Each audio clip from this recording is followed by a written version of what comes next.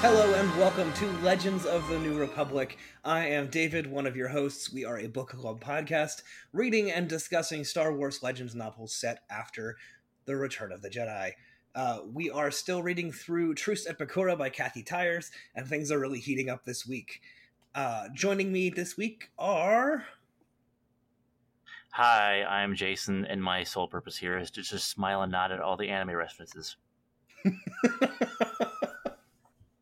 I'm Kat, and I am here to keep things on track and also here to represent Chris in spirit.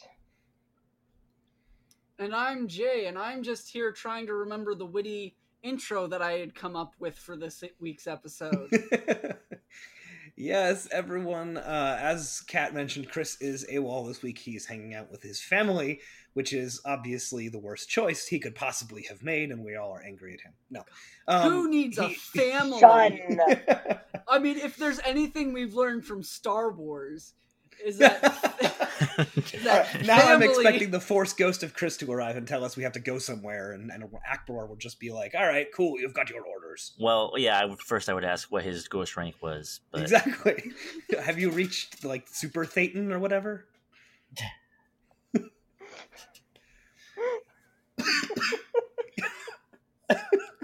Uh-oh. Wow, we've already started with the, like, stupid jokes. We're only 2 minutes and 20 seconds into the episode. Ideal. I expect nothing less. All right. Well, we, correct me if I'm wrong, because I actually missed last week. We got through chapter 13 last week, correct? Yes, we did. If memory serves, right. yeah. And we had 20 minutes to spare, so we talked about other stuff about Star Wars. That is okay. I'm looking forward to editing that episode. It should be fun. But with chapter 14, so we left off with Leia headbutting Nereus and then getting stunned by some stormtroopers. So things have really, really gone downhill for the Rebel Imperial truce. I gotta say, that just seems like the Amidalin method of negotiation. I was going to say it sounded like the Anakin Skywalker negotiation method, but, you know, they were married, so it just runs in the family. So let me get this straight.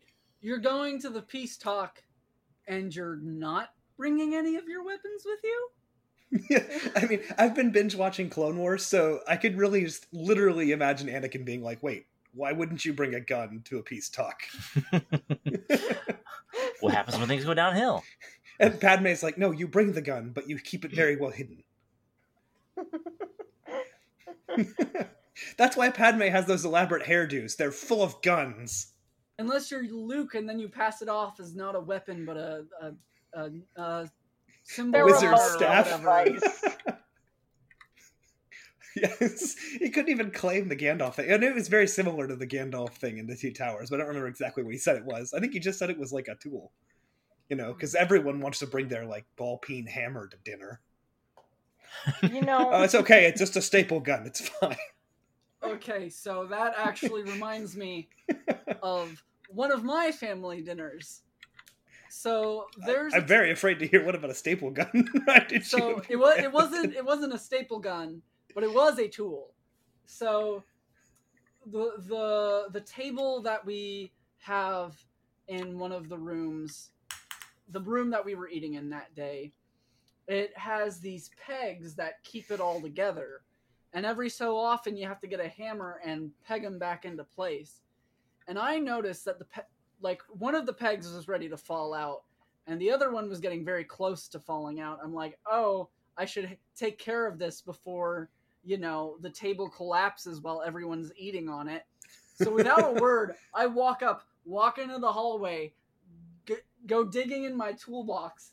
I come back with a hammer. At this point, everyone is watching me in silence, and I'm just I walk over back to where I was sitting with my hammer, and I kneel down and I just start hammering the pegs, and it was that one of those things where not everyone knew what I was doing, but it's my grandparents' house, so they knew what I was doing. So like my uncle was like, Jay, what the hell are you doing? And my grandma was like, no, just let them do it. Don't stop her. This, And then this just it makes me think that Luke Skywalker at some point pulled his lightsaber out to cut up his vegetables. I mean, Anakin I mean, doesn't used everybody? the Force to give his fiance a pair. Okay, so my dad was Navy, so he cut his and my mom's wedding cake with a saber, and I could just completely imagine that at the spoilery wedding of Luke and Mara, because if you didn't know that, where have you been? That Luke and Mara probably both cut the cake with a Hey, lightsaber. now, I don't- Although if I- only one of them did it, it was definitely Mara. Hey, I didn't know that because I haven't Oh, no, read did I these just- books. Did I just legit spoil something? I'm sorry. David, you Side spoiled note, it. I Side spoiled note, something I from love- before I was old enough to know what it was. Senpai, why have you done this to me? Well, And we as haven't side- met this character any yet, so I'm side hoping you notes forget we're who they are. already on. I would just like to note the number of times during her story Jay said pegged.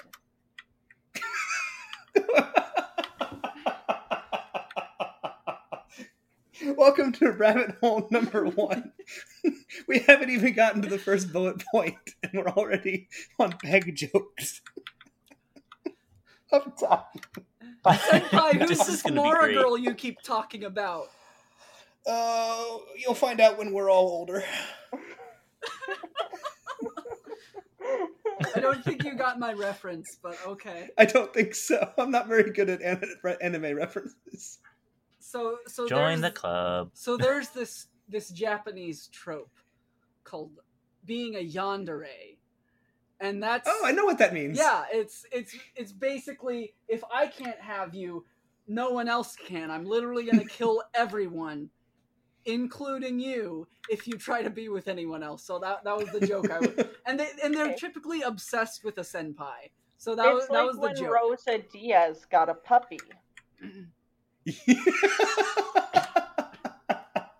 Okay, that makes perfect sense. I love that show.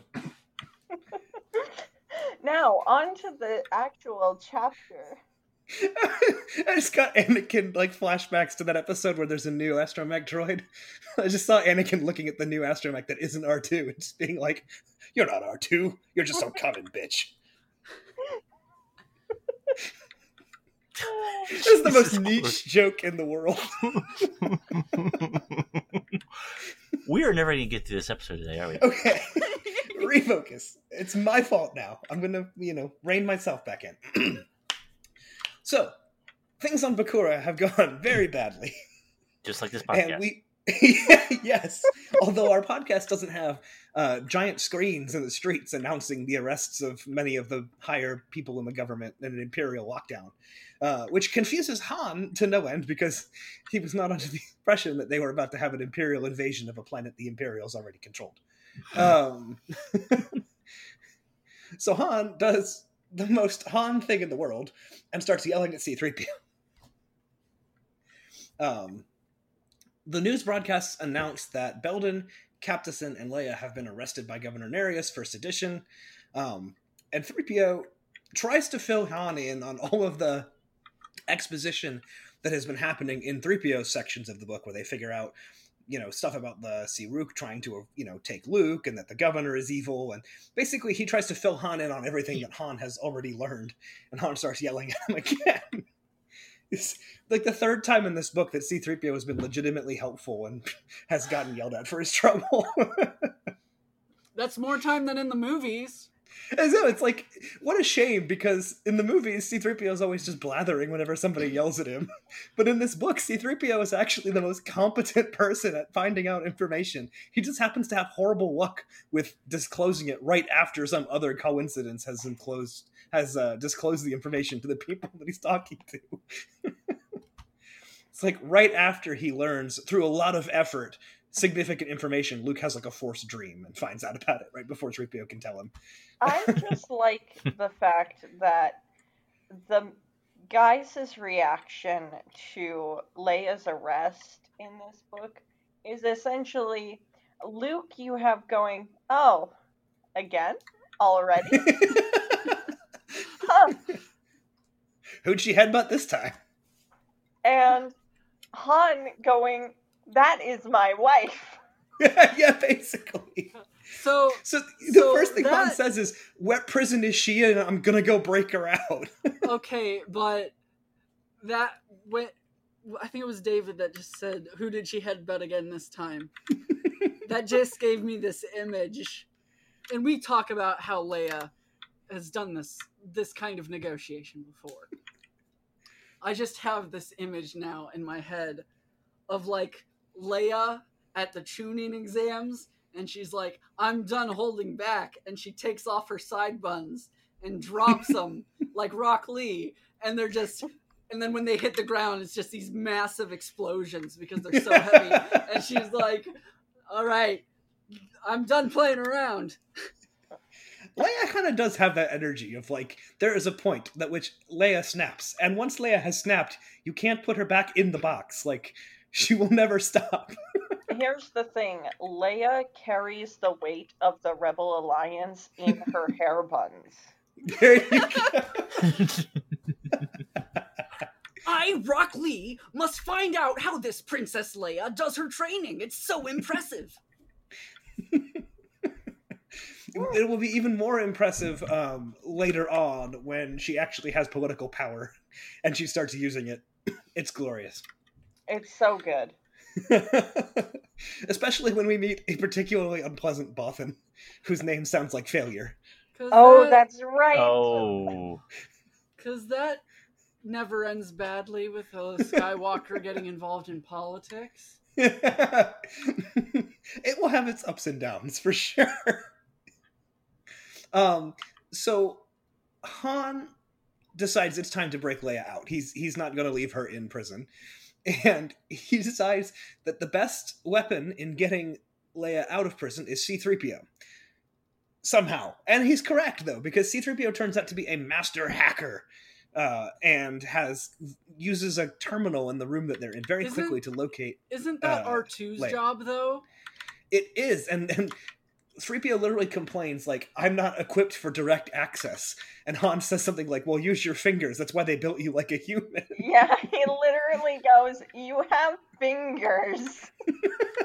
And 3PO, it says he waddles over to the console.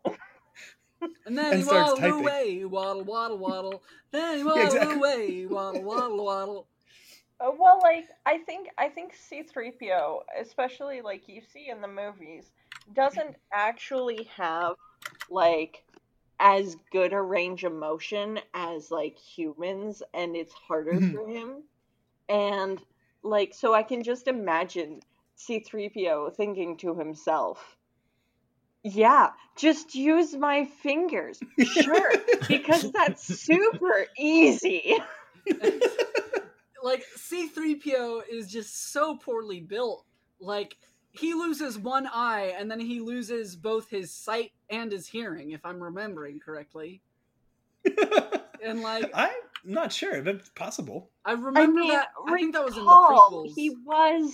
he's literally the droid version of a redneck's project truck. True. Like, he acts like he's super sophisticated, but he is essentially just Anakin Skywalker's version of the Millennium Falcon. Which is funny because, obviously we see other 3PO pattern droids in the movies, so it's not like he's some custom droid. Like, it's like a kit box or something that Anakin built. Like, 3PO pattern droids are not unique to C-3PO, but No, they Anakin just aren't. happened to build this one. Well, and we see in the first few episodes of the movies that it wasn't just that Anakin built him; he salvaged the parts. So it was Mhm. like he found this box pattern, but it was missing half the pieces, and he just kind of was like, "I can make that work." And then he gives the droid to Padme, and Padme's like, "You know what? This needs gold." Yes, and she was Pimp correct. My Droid. Yes! Hey guys, welcome back to this episode of Pimp My Droid. Gold leaf on everything. Here we have this little kid named Anakin Skywalker from not Jakku. Jakku is where Rey is Tatooine. from. Jakku is Tatooine. slightly red Tatooine. From Tatooine. All right, kid. Let's see what you got. Oh my God, that's gonna take a lot of work. I love that, like, throughout the movies, I think 3PO spends 4 movies, maybe 5 movies, not having some mismatched part. And one of the movies, C-3PO is literally broken by the end of it. I feel like C-3PO is a metaphor for anxiety and motor skills issues. Well, what's funny is I've heard a bunch of people, I've never heard it like confirmed from an original source, but a lot of people say that C-3PO and R2-D2 are written specifically to fill the role of peasants in an a Kurosawa movie, not Akira. What's his first name? I'm blanking. How offended would C-3PO be? I know, right? To be called a peasant. But in a lot of Kurosawa films, there's usually peasants who we see a lot of the film from the perspective of watching the action heroes do their thing, and they're sort of there to provide some measure of comic relief, but also to bring things down to like a human level, because a lot of the samurai films, the samurai, even if they don't actually live up to the way they act so much more like above everyone else, and they don't show human emotion or what we would consider as like humanizing moments. So he uses the peasants in the films to kind of do that for the audience, almost to translate the humanity of the samurai to the audience. Whereas the droids, we see a lot of things from their perspective, and they're just sort of like overlooked by most of the people in the movie. And I think it's much less so in the prequels. It's more, really just more in A New Hope that this is I can confirm the fact that I view things in similar ways to R2-D2. For example, oh, I'm being attacked? What if I set it on fire? And also, you.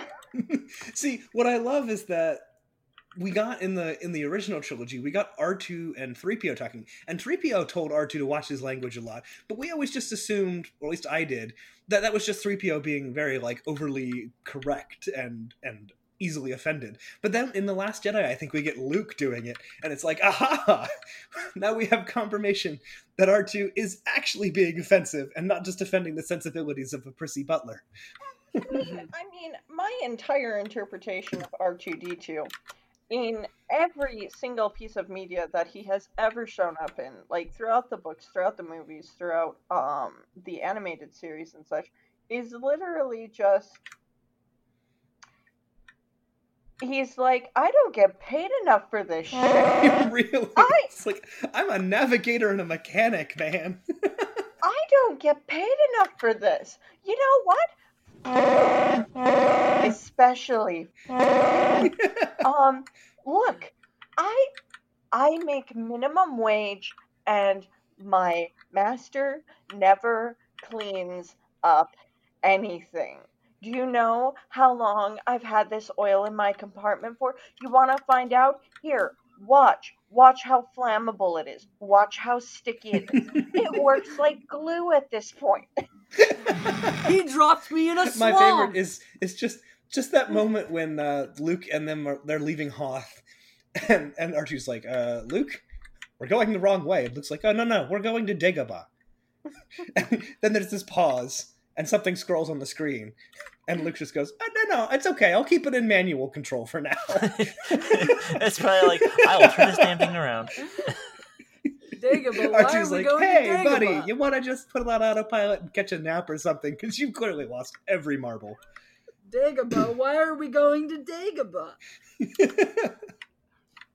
Or worse, he knows what's on Dagobah, and he's like, I don't want to talk to that freak. Not the swamp! Right. Not again! Oh, not again! Okay, so maybe it's just me, but when I rewatched the original trilogy recently, I remember in that scene that when Han sees Luke going to Dagobah, I remember him saying, Dagobah, why is he going to Dagobah? But apparently that's not a line in the movie. I don't know where I got it. Yeah, I don't think he actually tells them he's going to Dagobah before they leave, because there's a battle going on. He does say Dagobah system when he's delirious. And maybe Han I- comments on it then in the Well, beginning before he cuts open the Tauntaun. I don't remember. I remember that line specifically of Dagobah. Why is he going to Dagobah?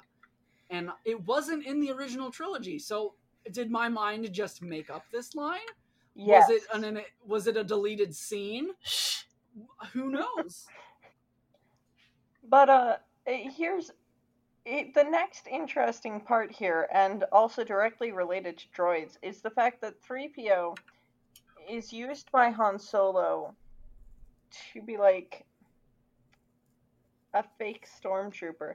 And frankly, I feel like C-3PO is the most convincing rebel acting like a stormtrooper ever, because he misses every single one of his shots. See, I always wonder how they got a stormtrooper armor set to fit on C-3PO, because 3PO's got those bars that connect his forearms to his upper arms at his elbows.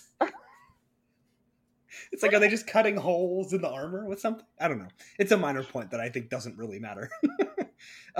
Maybe the black section of the suits is stretchy. I think the black section is supposed to be a body glove, like it's some kind of fabric. Yeah. Oh, so it's definitely I a think fabric. that it was literally just an adjustment where it was like, okay, it'll Yeah, but then you have like this stormtrooper with like weirdly buff forearms, like Popeye. You know, some of the women watching this, because there are, and some of the men watching it, and some of the non-binary, I assume that there are non-binary people just in the Star Wars universe, watching it, must have been sitting there as the stormtrooper runs after Han Solo going, whoa, he's, honey can pick me up any day of the week. C-3PO, suddenly a chick magnet. Actually, like, attempt to stop someone, and they're like, that is a himbo.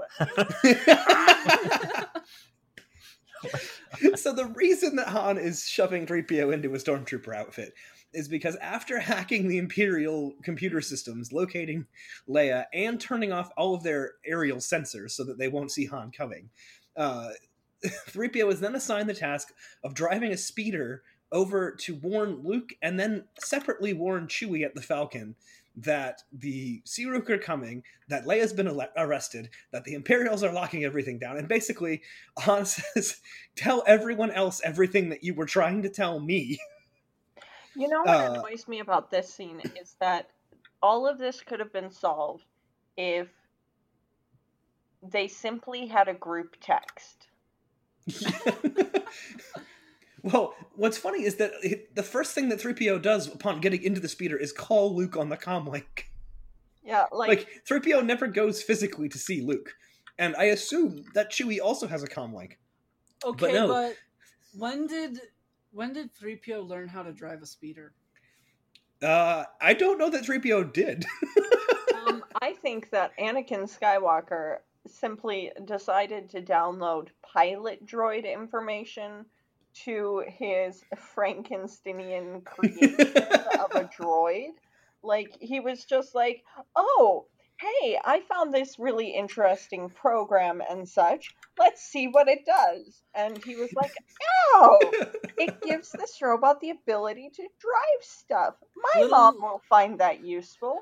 And maybe he thought it would make 3PO a good chauffeur. Little known fact, C-3PO is the only being in the entire galaxy who can actually drive the Falcon without getting a scratch on it. Oh my gosh. We'll never see him prove it, though. Han Solo would be so absolutely Actually, pissed. I want to know now, because I don't know. There's way too much Legends out there for me to know if there has ever actually been a time where 3PO has to fly the Falcon. I mean, as far as I'm aware, like, as far as I recall, there has never been an instance where Han Solo has been desperate enough. I was gonna say that's the keyword there. See, I just assumed it would happen when Han was enduring one of his many kidnappings or No, they recovering from transfer an the injury. controls over to Chewie and then to Leia, and then sometimes they just skip over Luke. Well, it's because Lando has next, basically. Yeah, if Lando's present, it'll go to Lando after it goes to Leia, as long as the two are married at that point in time.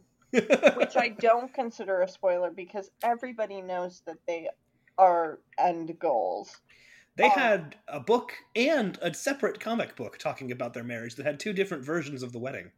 Because Lucasfilm wasn't internally communicating very well at the time. Yes. They just love each other so much they had two weddings. I literally think that is what they ended up doing to explain it. Yeah. Personally, mood.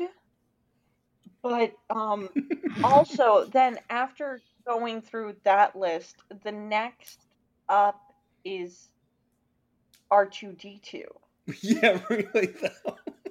And none of them have all been incapacitated and or not present with the Falcon at the same time in an instance where flight skills are needed and C-3PO is desperate enough to do something he doesn't want to do. That's true. So the real lesson of this episode is that 3PO is secretly a stud. I mean, you put him in stormtrooper armor and put him behind the pilot seat of the Falcon. He's picking up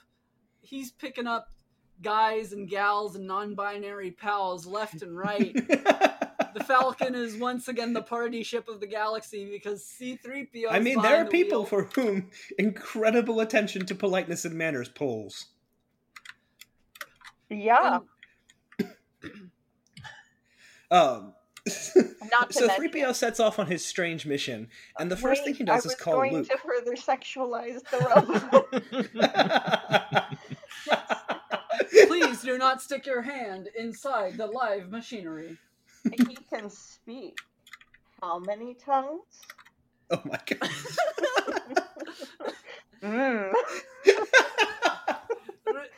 So you can figure us all, can you? So after 3PO sets off, he calls Luke on the phone, basically.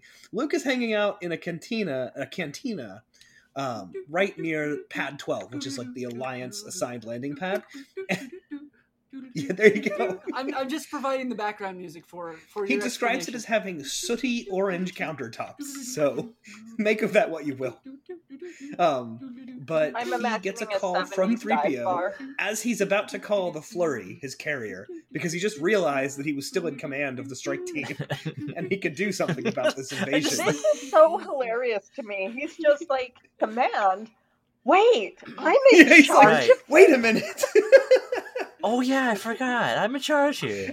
He has so many unread emails on his computer at this point. It's the equivalent of I need to tell the manager. Oh wait. Yeah, exactly. He's wait. But it's not a good thing. It's oh no, I'm in charge. So then Luke is okay, so my first priority is to get back to the ship I'm supposed to be commanding. So he calls for a shuttle and then decides he needs to continue to sit in the cantina. And he starts ordering food for himself and Chewbacca during a crisis. So then 3PO calls him on the phone and says, hey, by the way, everyone's about to try and kidnap you. The planet is breaking down. Leia's been kidnapped. Just stress eat to cope. Yeah. That seems like a Skywalker family trait. Good to know he has his priorities straight, self-care and all that. But yeah, I mean, I don't know if this cantina's food counts as self-care. To take care of your basic bodily functions. Because you're under additional stress, and this is relevant to coronavirus, too. He is also recovering from an underlying condition caused by lightning from a Sith and parasites. And parasites. I don't think he knows about those yet. And also, then he's feeding the tapeworms. I'm eating for 3 now. Going on. And sometimes when you have so many things going on. And there's nothing that you can actually actually do about it. It makes more sense to simply take care of your basic needs and worry about everything else when you can actually do something. Okay, That's very true. I but- also love the fact that he orders 2 meals and then realizes that one of the 2 meals is going to Chewbacca, so he orders 3 meals. God. No, whoever said I'm eating for 3 now. Just if Luke ever said that around Leia, we all know immediately she would just stare at him in shock while thinking, okay, what species has my brother been getting kinky with? and then she'd turn into the meme where it's like the math all over and the woman is thinking. See, I feel like that would actually happen, but Leia's actual thought would be, who taught him that phrase? Because he clearly doesn't know what it means. It would be... She'd start looking around. Well, I mean, realistically, she'd start looking around for, like, Jason or something. Not this Jason. I get it. A different Jason. A yet to be introduced to this universe, Jason. Is he my son?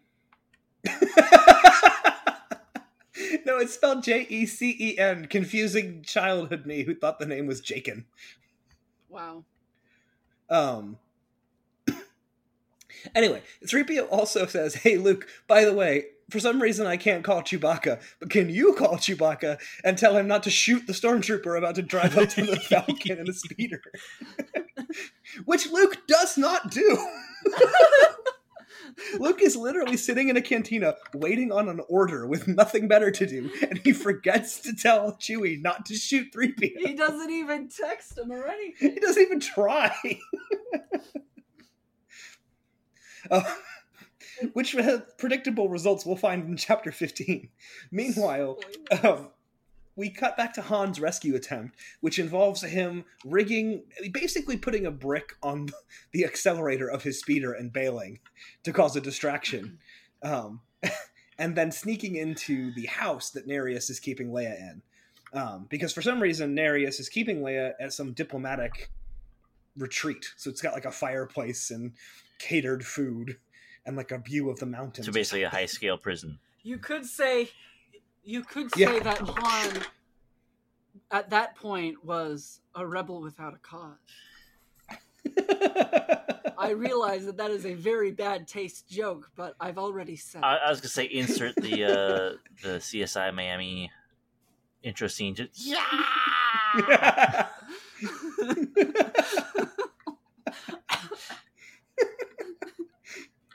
So Han breaks in, thinking the whole time, this is way too easy. And then Leia almost hits him with a chair. And she goes in with a chair! Because she is in the process of attempting her own breakout. That's like... Oh my God. And then Leia's first question is, all right, what's the plan to get out of here? And Han basically scratches his head and goes, get out? I just got in here. And so they begin to formulate an escape. Yeah, I mean, it's really almost that. He's just sort of like, well, I mean, I heard you were kidnapped, so... I mean, he goes to the school of just wing it, you know? Plan A. Really, that is so much of Plan everything A, he does. save Leia. Oh, I get it, because he's a pilot. He's gonna wing it. He just thinks he can talk his way out of everything. Han is hilarious because Han thinks he is the world's suavest guy. And really, I have never seen Han talk his way out of trouble. Almost every time he starts talking, he gets him into trouble. It's like, no, we don't need backup. We're good. What's your number? He is a bard that took charisma what's your as number? a dump stab. That is so perfect. Luke, we're gonna have company. One of my favorite Han moments is from Force Awakens when he's trying to convince the two clans to not kill him. When have I ever done you wrong? It's like, buddy, come on. We have a running list. When have I ever not delivered to you? Once, only once. And then like twice. And then he's like, no, twice? What was the second time? And then Chewie was like, oh. Chewie had just looked like, you're not winning when this. Finn basically Han Solo's Han later when they're on Starkiller base. And he's like, oh, I worked in sanitation. And Han's just like, wait a minute. And Finn's just like, no, we'll figure it out. We'll figure it out. It's the Force. But in Finn's defense, if you work sanitation, you know the base. That's all you need for that purpose. Like, that is like, other than like an engineer who worked on the machinery itself, sanitation is like the perfect guide to figuring out a giant space base. I mean, you're not wrong. I think it's hilarious that Han's reaction is to get really mad. And I love watching that scene specifically because I just love the way that Harrison Ford growls out, that's not how the Force works. And then it's like, oh, that's character growth. Exactly. It's so great. I love that. Oh, I love that scene. But any scene where Harrison Ford gets angry is hilarious to me, and I don't know why. Even in other movies, because he's Harrison. The scene where he's really mad at the police at the beginning of The Fugitive always has my wife and I. Because he's Harrison Ford, he's one of the sassiest men to ever live. He just has a really, really unique angry face, and he's mastered like the finger point that doesn't quite connect with pointing at anyone. I think one of my favorite Harrison Ford moments was when he was on a talk show, and I forget whose talk show it was. And this was before they announced The Force Awakens. Uh-huh. And so the host was like, I've heard rumors around Hollywood that there may be a new Star Wars movie coming out. Do you have anything to say to that? And Harrison Ford's like, you got a 5? And so the host takes out his wallet, gives Harrison Ford some money. He takes it, puts it in his pocket all nonchalant, and is like, I don't know, I heard they might be making another one. Who knows? I think I remember seeing that one, yeah. Oh, he's so great. I love the one where Mark Hamill's being interviewed. I think it's on Jimmy Kimmel or Jimmy Fallon. I can't remember which Jimmy. But he starts doing a Harrison Ford impression. And it's like spot on, because apparently Mark Hamill's impression game is like A+. But he starts talking about this story about back when they were filming A New Hope. Luke being young, up-and-coming, eager actor, innocent, bright-eyed Mark Hamill. I think I just called him Luke. But Mark is got the script, and he realizes they're shooting a scene that takes place right after the trash compactor scene. And he starts, like, getting really concerned. And he goes to Harrison Ford, and he's like, Harrison, shouldn't we have, like, stuff in our hair, and it's all, like, messed up and wet? And Harrison's just like, don't worry about it. It's not that kind of movie, kid. It's like, if they're looking at our hair, we got worse problems. Okay, so as an actor, my response would have been like, don't tell anyone. Yeah. Trust me, you don't want them to realize it. Yeah. That makes sense. It is not fun having to be covered in mud and grime and makeup and all that stuff, and then having to shoot an action scene.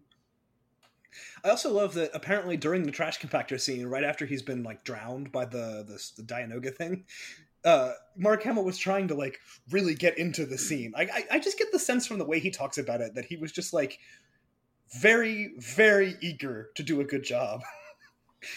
And so he was like hyperventilating and holding his breath the whole time to try and make his face look flushed. And George Lucas just like walks up to him at some point when he realizes what's going on. And he's like, all right, Mark, I need you to breathe, because do you see all these red lights? You're never going to be able to see the color of your face in this room. And I would much rather you just continue to breathe.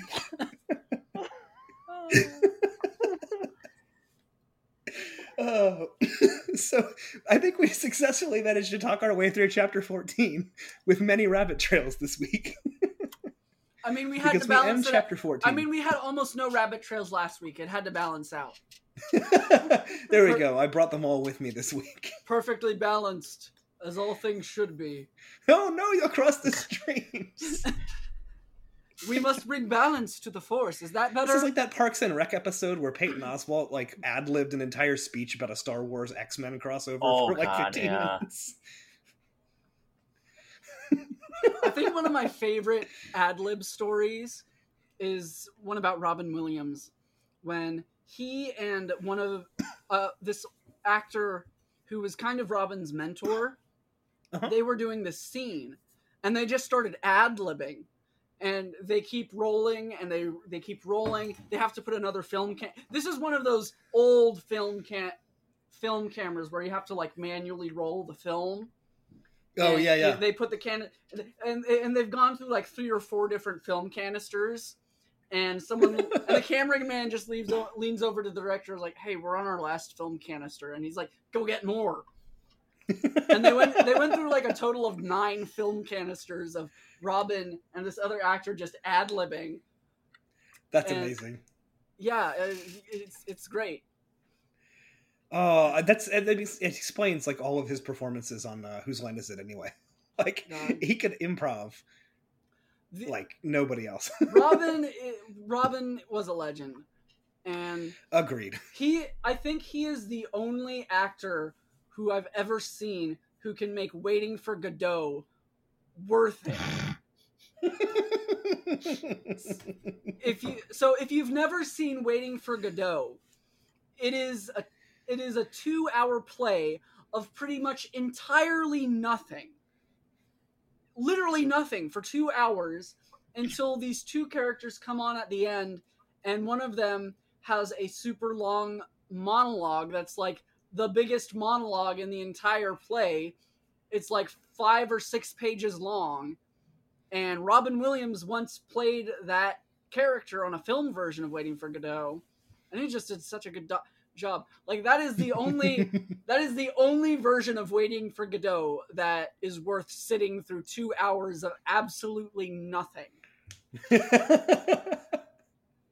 Well, there you go. We have a film recommendation this week, everybody. Well, it's a play, not a film. I thought it was the Robin Williams film version. Okay. It is the film version, but it's version.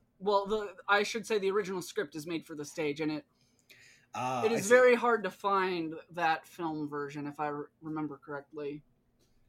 That makes sense. He did a yeah. Robin Williams is amazing. Yeah. That play has been around for like 200 years, and he's the first person to ever make it interesting. Well, that is a recommendation for sure. Well, thank you all for listening. This has been Legends of the New Republic and many other random topics. I am David. You can find me on Twitter at aka Agent Shades. You can find me at YouTube or on YouTube at youtube.com/c/Agent Shades. And you can also find me occasionally now on Twitch. I've been playing through Final Fantasy VIII Saturdays at 11 o'clock. I've never played a Final Fantasy game, so it's been kind of an interesting experience. And I'm Jason, and you can find me right now at on Twitter at GhostShark20, and that's pretty much it right now.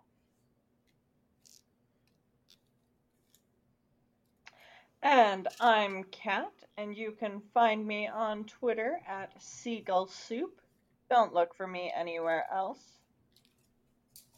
Hello, I am Jay, aka SharkRay24. You can find me pretty much anywhere under that name. And now is the time that I'm going to take the time to do a shameless self-plug and say that I have voice acting commissions open up. Please, give me money. I need it. But yeah, on my YouTube, I do gaming videos every Monday and Friday. Currently, Let's Playing Persona 5. And I do other videos every few Wednesdays or so. All right. Well, thank you everyone for joining me tonight, and thank you all for listening, and we will see you next week for more Truce at Bakura.